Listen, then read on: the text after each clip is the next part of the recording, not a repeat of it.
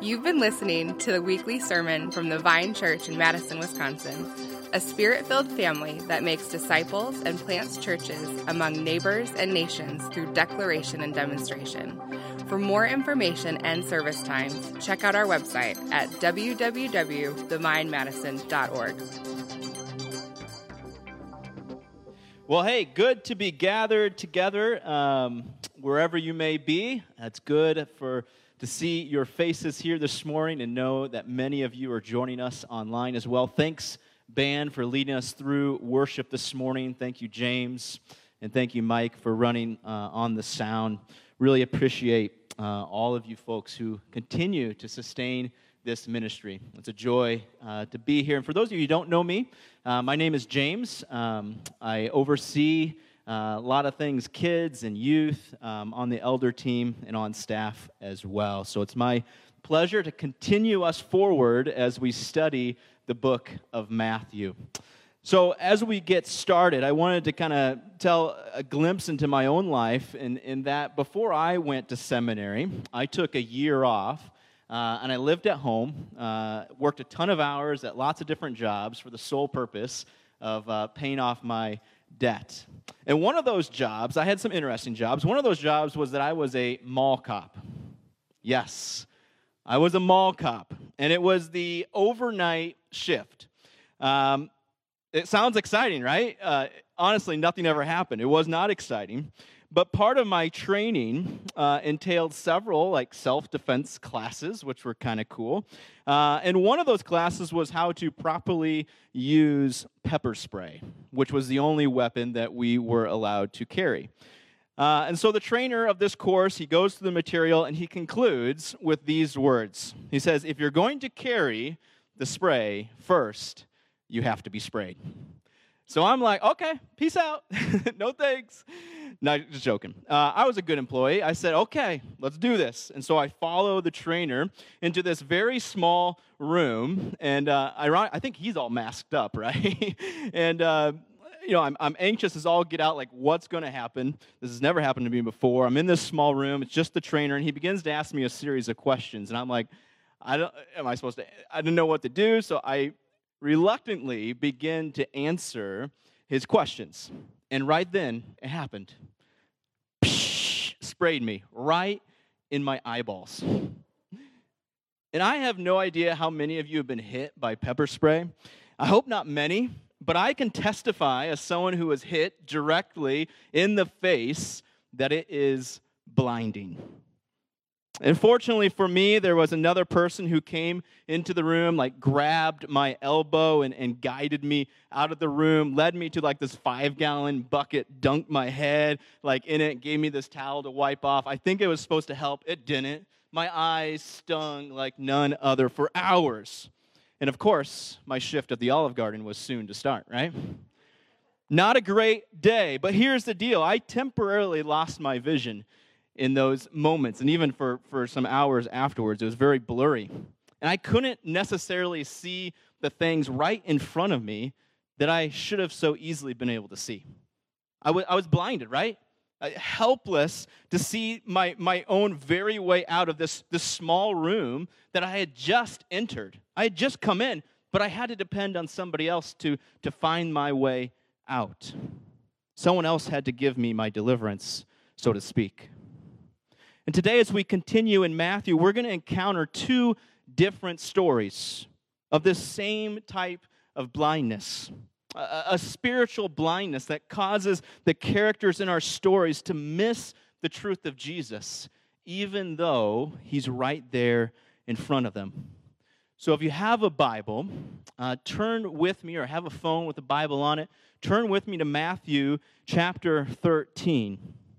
Because I'm holding this mic, I have all the verses written down. I may just refer to it here on my paper. But if you have a Bible, it's good for you to see it in front of you. Matthew 13.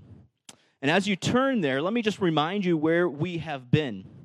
Because Matthew 13, it's a chapter full of parables. We've seen it. 7 parables.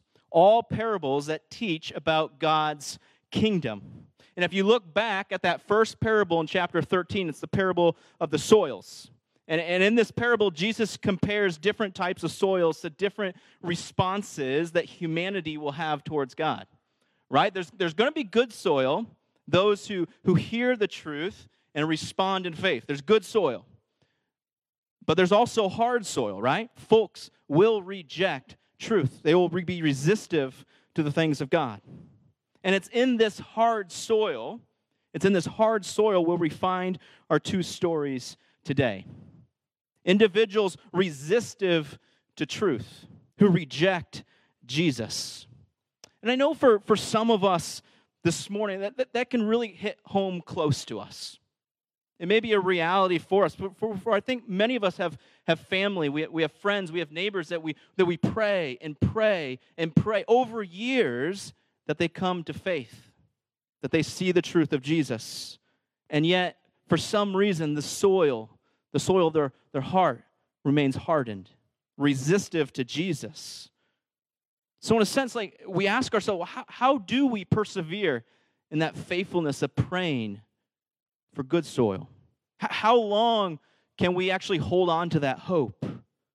And perhaps some of us, we're ready, or we already have given up on these individuals. On one hand, Jesus says to us in the parable of the soil, he says, it's fact, there is hard soil. Folks will be blinded to the truth of Jesus, unable to see. But on the other hand, Jesus says that there is great hope, for there is good soil. And we're going to see in our story this morning that even in the midst of the hard soil, Jesus is there. Jesus is present. And he's providing a way out. And that's our big idea this morning. I love the song that we concluded our time. And it's simply this idea that I think fits with that song. It's just, do not miss Jesus. Do not miss Jesus. Would you pray with me as we turn our hearts to God? Lord, we fully acknowledge that we need you in our life to unveil your scripture, that we would hear from you. Open your word to our hearts and our hearts to your word. We recognize that without you, we will leave unchanged. So Lord, we plead for you to sharpen and to bring understanding as we lean into your word. Amen. Well, we have two stories. The first one beginning in verse 53 of Matthew 13. So if you let your eyes fall on that in verse 53, we have a group of individuals who, in a real sense, become blinded by their familiarity with Jesus and ultimately miss the truth of who he is, blinded by their familiarity. Verse 53, if you read with me, Matthew says this, and when Jesus finished these parables, he went away from there. And coming to his hometown, Jesus taught them in their synagogue. So here we have Jesus. He's wrapped up this sermon series on the kingdom through parables in chapter 13. He's wrapped it up, and now we see that he's coming home, right? And home is Nazareth, and it's a small, out-of-the-way type of town. Now, I was born and raised in a small town in Iowa, and I lived there from birth to college, same house, same street. And just the other week, I went back for the first time to visit my folks in a long time, and I saw others in my home neighborhood, right? And we physically distanced, we waved at each other. But I knew the folks in my home. And even though now 2 decades have passed, they know me. They still know me. They still know my story and what I do. Because home, in a lot of ways, and especially to me, since I lived in one place for all those years, it's my place of belonging. I've lived in Madison. My wife and I now, we've lived here for 8 years. But in a lot of ways, what's most familiar, where I feel some of the deepest connections and relationships really is in my home, back in Robbins, Iowa. And for Jesus, I think this would have been entirely true. Because in this culture where mostly farmers and they would live on dependence on one another, right? They would depend on one another for survival. And without modern transportation to go from here to there, like, folks would put deep roots in where they lived. And again, Nazareth is not a large town.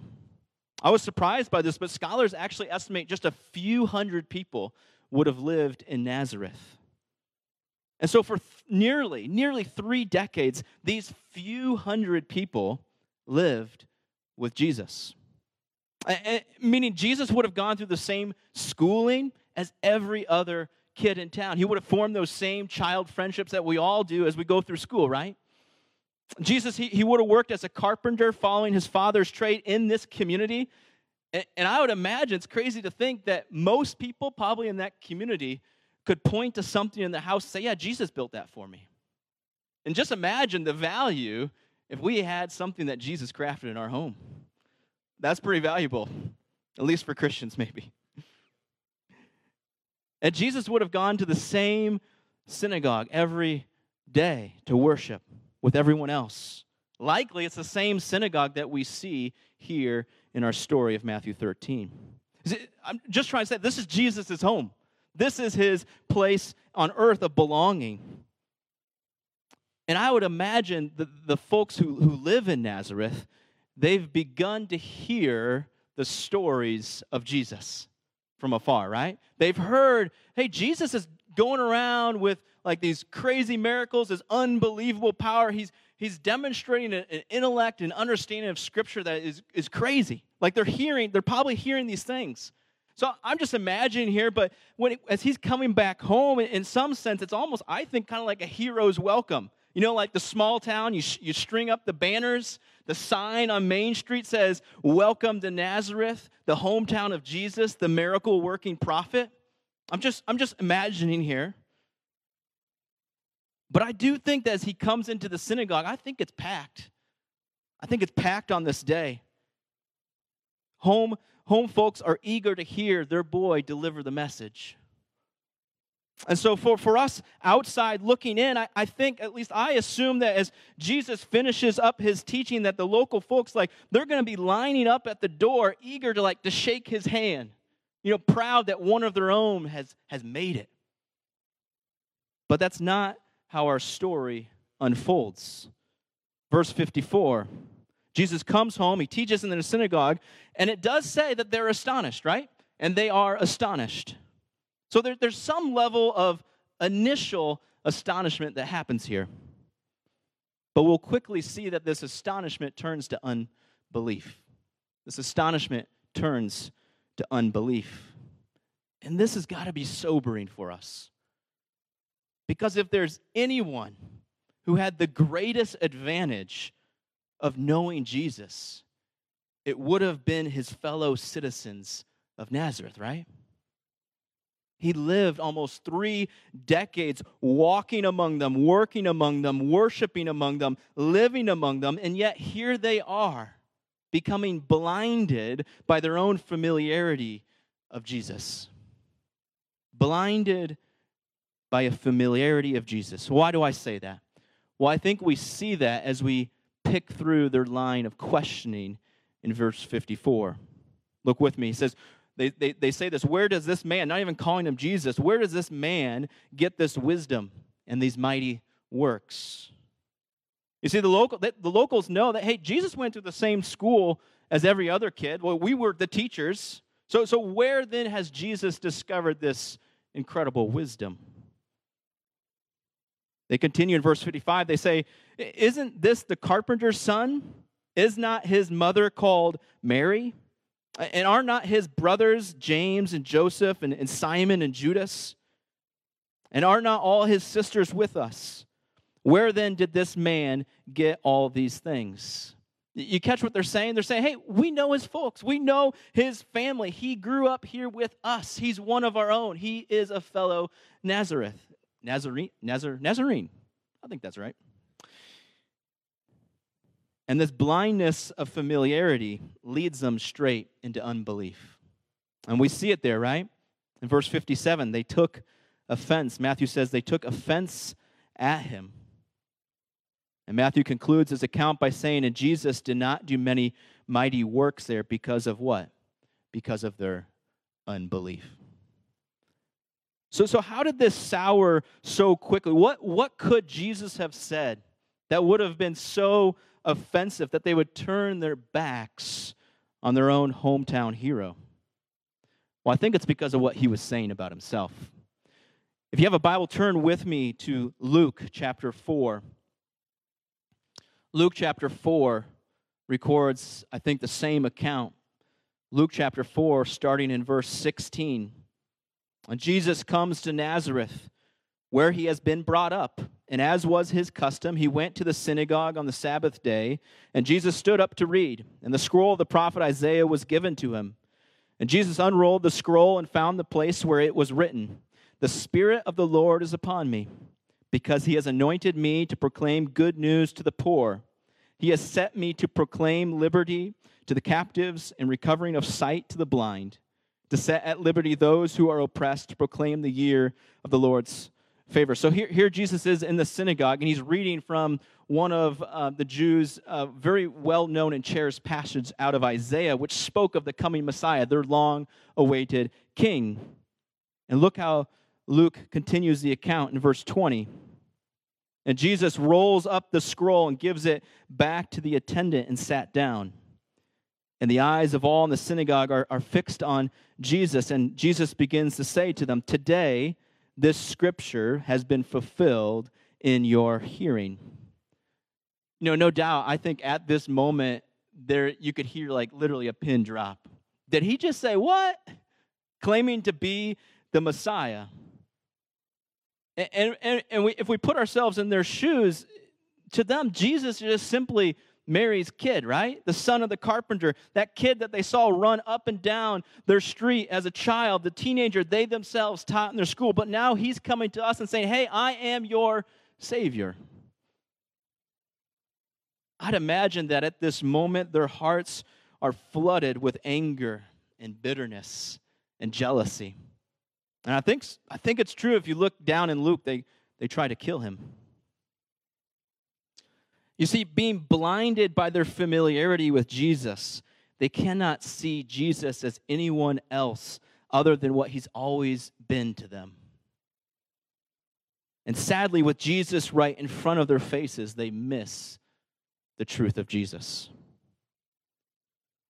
So before we move on and consider the second story, let us examine our own hearts. For I think all of us, I'd suggest all of us have been blinded in one way or another by our familiarity with Jesus. For some, maybe you've known Jesus simply as a historical figure. He's a good teacher, maybe a religious reformer, but at the end of the day, he's a human being. And you're blinded in that familiarity of how you think of Jesus, that as you study his teachings and consider his words, you cannot see the connection of his deity to his words, and you fail to see the authority he has over your life. If you find yourself here, I encourage you to consider anew the words of Jesus as he says in John, "I am the way, the truth, and the life. No one comes to the Father except through me. Believe in me that I am in the Father and the Father is in me." I think this is the call to put away any preconceived notion for how any one of us may think of Jesus. He's calling you, he's calling me to believe in his deity, his authority, to believe him as our Savior and Lord, our God. So if you're here this morning in person, or if you've gathered with us online, I encourage you that if you have questions about the person of Jesus, let's chat. Reach out on Facebook right now. Message us. We would love to begin that conversation with you. If you're here in person, let's chat outside and continue this conversation. And I suspect for many others of us, Christ is often hindered by the blindness of our familiarity in Jesus, that we lose the awe and wonder and the treasure that we have in Jesus. You know, right before I got married, I purchased a 2002 Dodge Neon. Great car. 40,000 miles. Great car. No rust. It gave us 8 amazing years of that car before finally conking out last fall. And I love the Neon. But it had, I was reminiscing with Emily last night, it had a lot of issues. Basically, every fluid in the car leaked. And the biggest issue was the transmission. And I'm not a car guy, but that's not good, right? The transmission had been rebuilt, and it constantly leaked. And so maybe once a month, especially in the colder months, when you'd get in the car to go, which you usually go forward, right, it wouldn't shift into gear, and you'd be stuck. You could only go in reverse. You couldn't go forward. And I could have gotten it fixed, but the reason why I love my mechanic in McFarland is that he's honest. And he said, hey, it's not worth the cost to fix this car. There were so many little quirky things to this car. No power locks or windows, so I always pretended like I was locking it. When it rained, the front passenger floorboard, like it was always soaked. I don't know how water was getting in. If you took a turn too hard to the right, like there's always this squeal coming from the right side of the car. And the list goes on. It was a very quirky car. But here's the deal. I didn't think twice about it. When the car was stuck in neutral, unable to shift, I knew the process. I knew how to figure it out to get it going again. It's not a big deal. See, I knew what to expect of my Neon. I was familiar with the problems. I knew the ins and outs of how this car would function, and nothing took me by surprise. And friends, I think sometimes that's how we approach God. That we've come to know what to expect of God. That we're blinded in a sense of familiarity, that we're unable to avail ourselves to any new category of God's immeasurable greatness, failing ultimately to see all of who God is. Instead of approaching God in awe and wonder, I think we often approach God in a proud and arrogant way to say to God, hey, I know exactly who you are. When we did finally part with the Neon to enter into minivan life, which is great, my world was shattered. We got a backup cam, heated seats, built-in window shades, great invention when you have kids. It had cruise control and power locks. It doesn't take much for me to be blown away, right? But here's the reality. I had no category to even comprehend that when you buy a more modern vehicle, that these things even exist. For with a Neon, I had come to expect the same things I always expected when I got in. But if that's our approach to God, we've wrongly packaged him up into some little box that fits our own little finite understanding of who he is.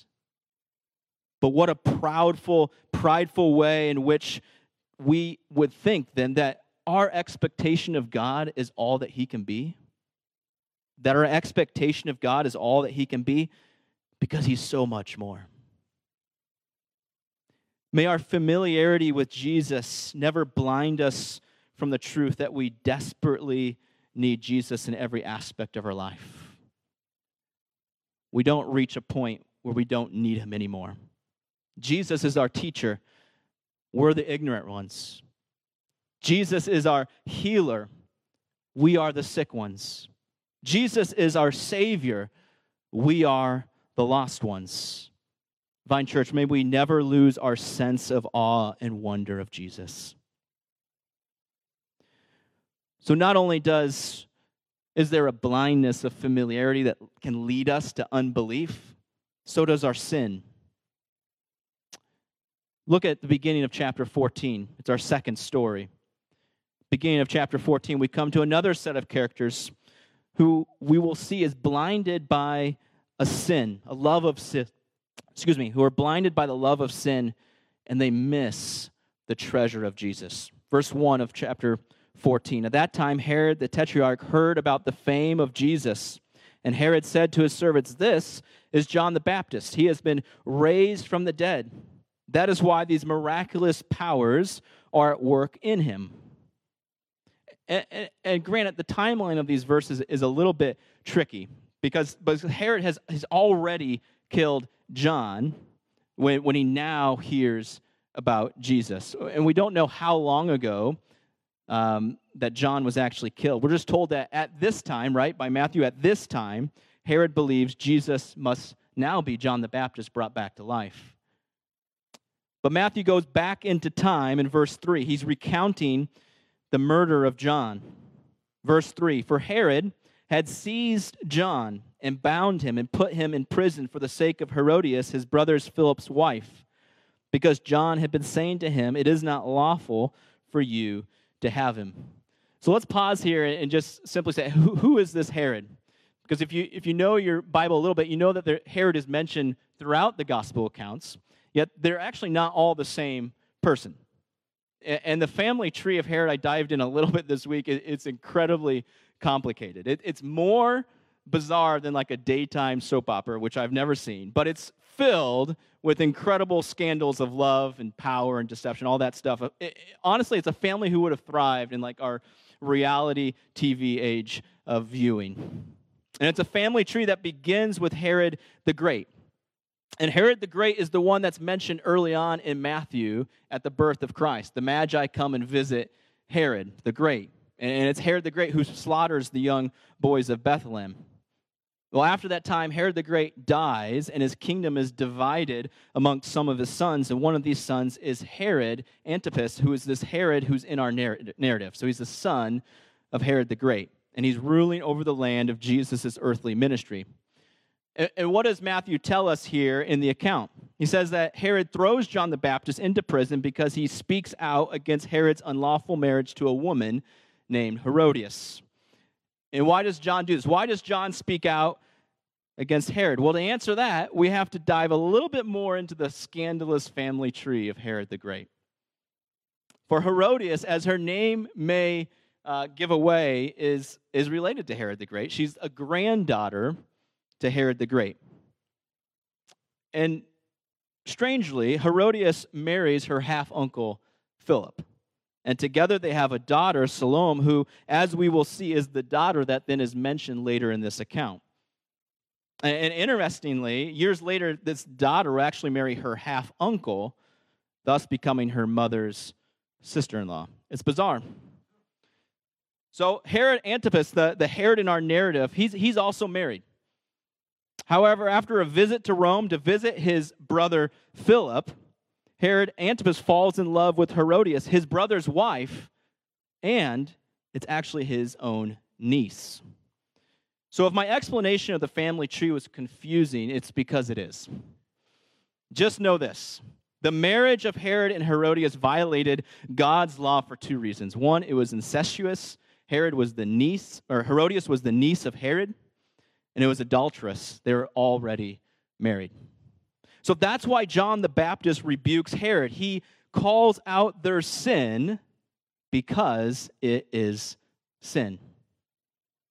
And Herod and Herodias hate John for this reason. We see it there in verse 5. And though he, Herod, wanted to put John to death, Herod feared the people because they held him to be a prophet.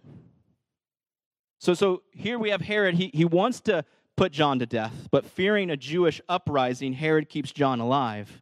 And we're going to see that it's this sense of fear, that Herod is driven by a fear of others that prevents John, yes, from killing him now, but it's ultimately the fear that will soon lead him down the path of murdering John.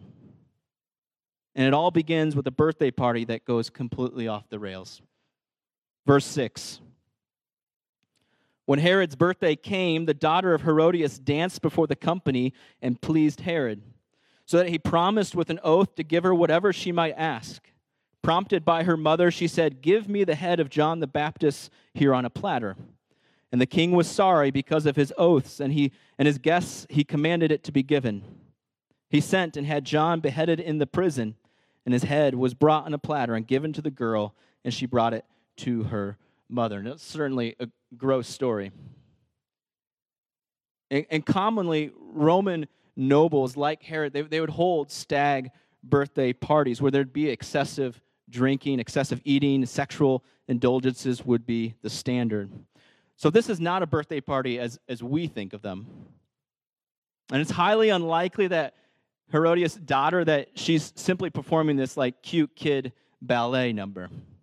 It's far more likely that this is a seductive dance planned for this moment, so that in Herod's drunken state, his lustful desires will again get the best of him. And it does. But notice why Herod complies with this wicked request. It's fear. Verse 9, look at it. But because of his oath and his guests, he commanded it. It says that he's sorry, but because of his oath and his guests, he commanded it. You see, Herod was more concerned with the admiration of men than the damnation from God. Herod lived by a code not of doing what was right, but by simply doing that which was advantageous for him.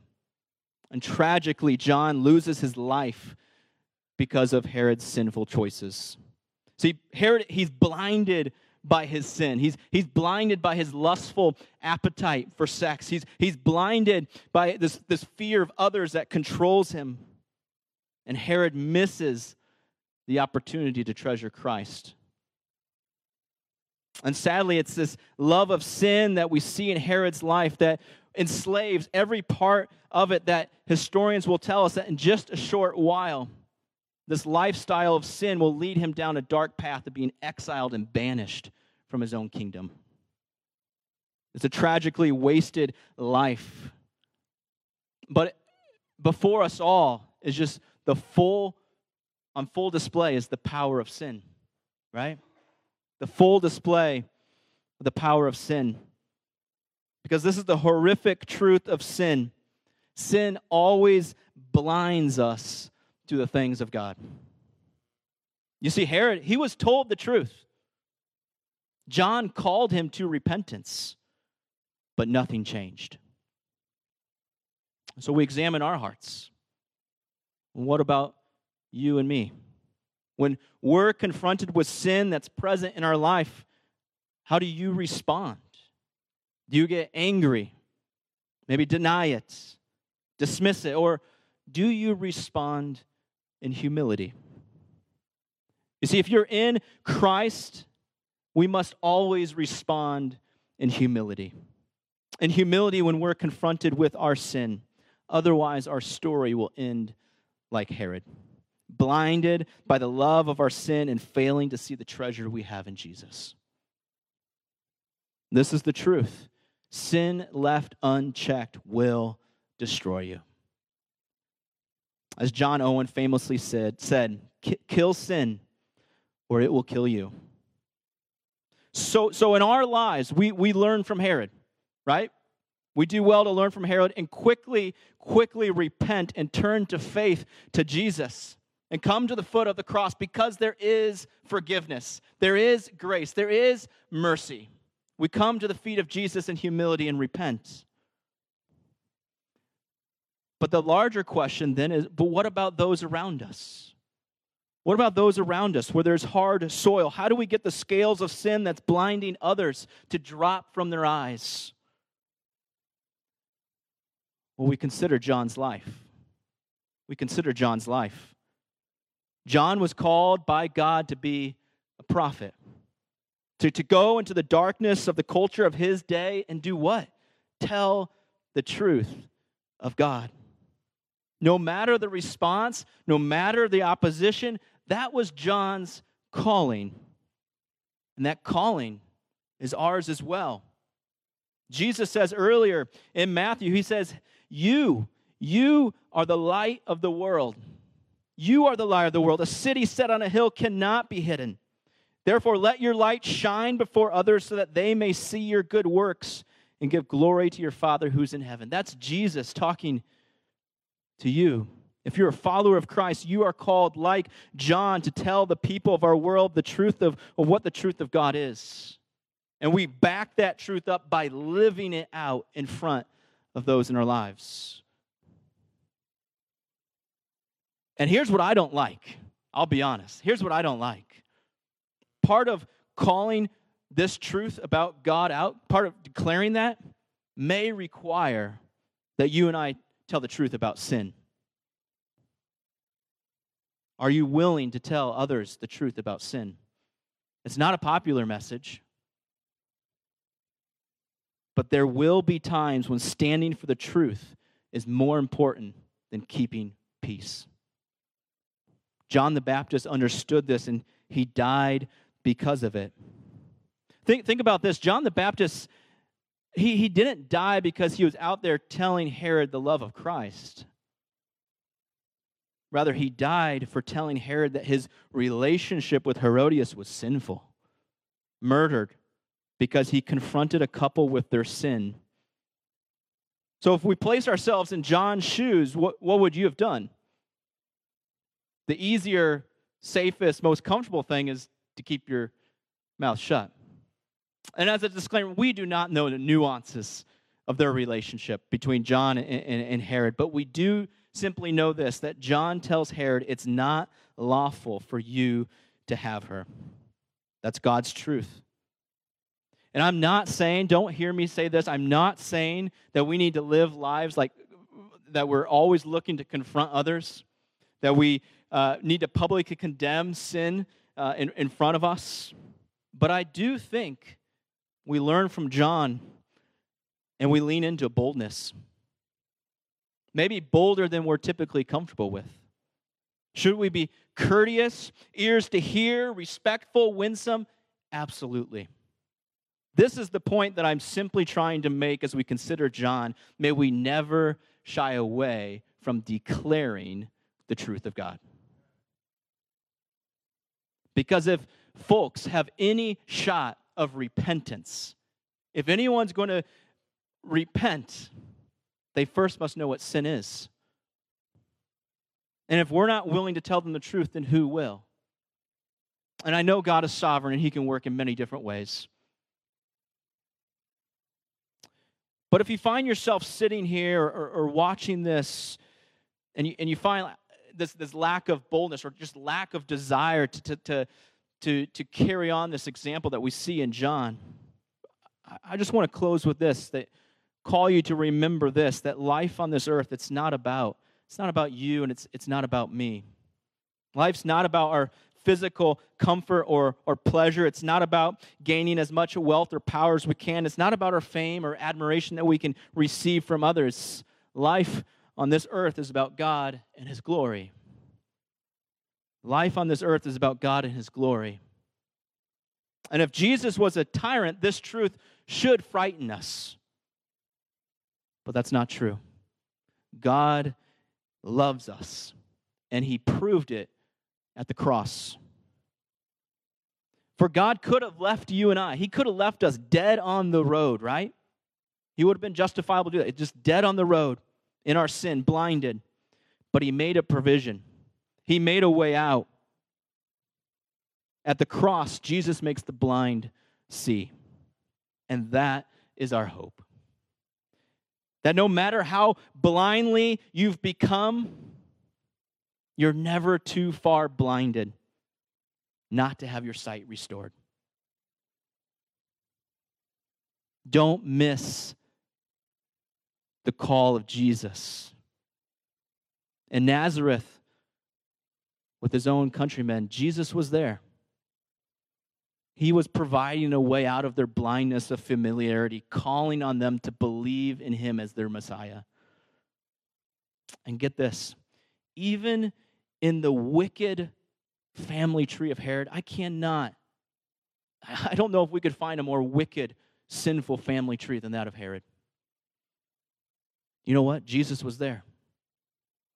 He was providing a way out of their blindness of sin, having John present to declare the truth of God. Our God is kind. He's always in the business of making a way out of our sin. There's always a way out. Do not miss Jesus. Do not miss Jesus. Let's pray. Father, we are humbled. We're humbled by these stories, knowing that in a lot of ways, this should be us. For apart from you, we can do nothing. And so, Lord, I pray that we allow these stories to absorb deep down, that we catch a greater glimpse of the awe and wonder of the salvation that we have in you, knowing that it's a work fully of you. And may we take courage in your truth and to follow the steps of John, to be bold. And even if it costs us our head, knowing that we've gained eternal life by standing on your word. Lord, help us to be bold proclaimers of the hope and truth of what you've done on the cross. We need your help. I know in my own spirit I fall prey short of this often. Lord, help us by your Spirit to strengthen us by your word. May we be a people confidently standing upon the truth that you've revealed yourself to be through your word. Lord, we love you. We're so grateful for you this morning. In your name we pray. Amen.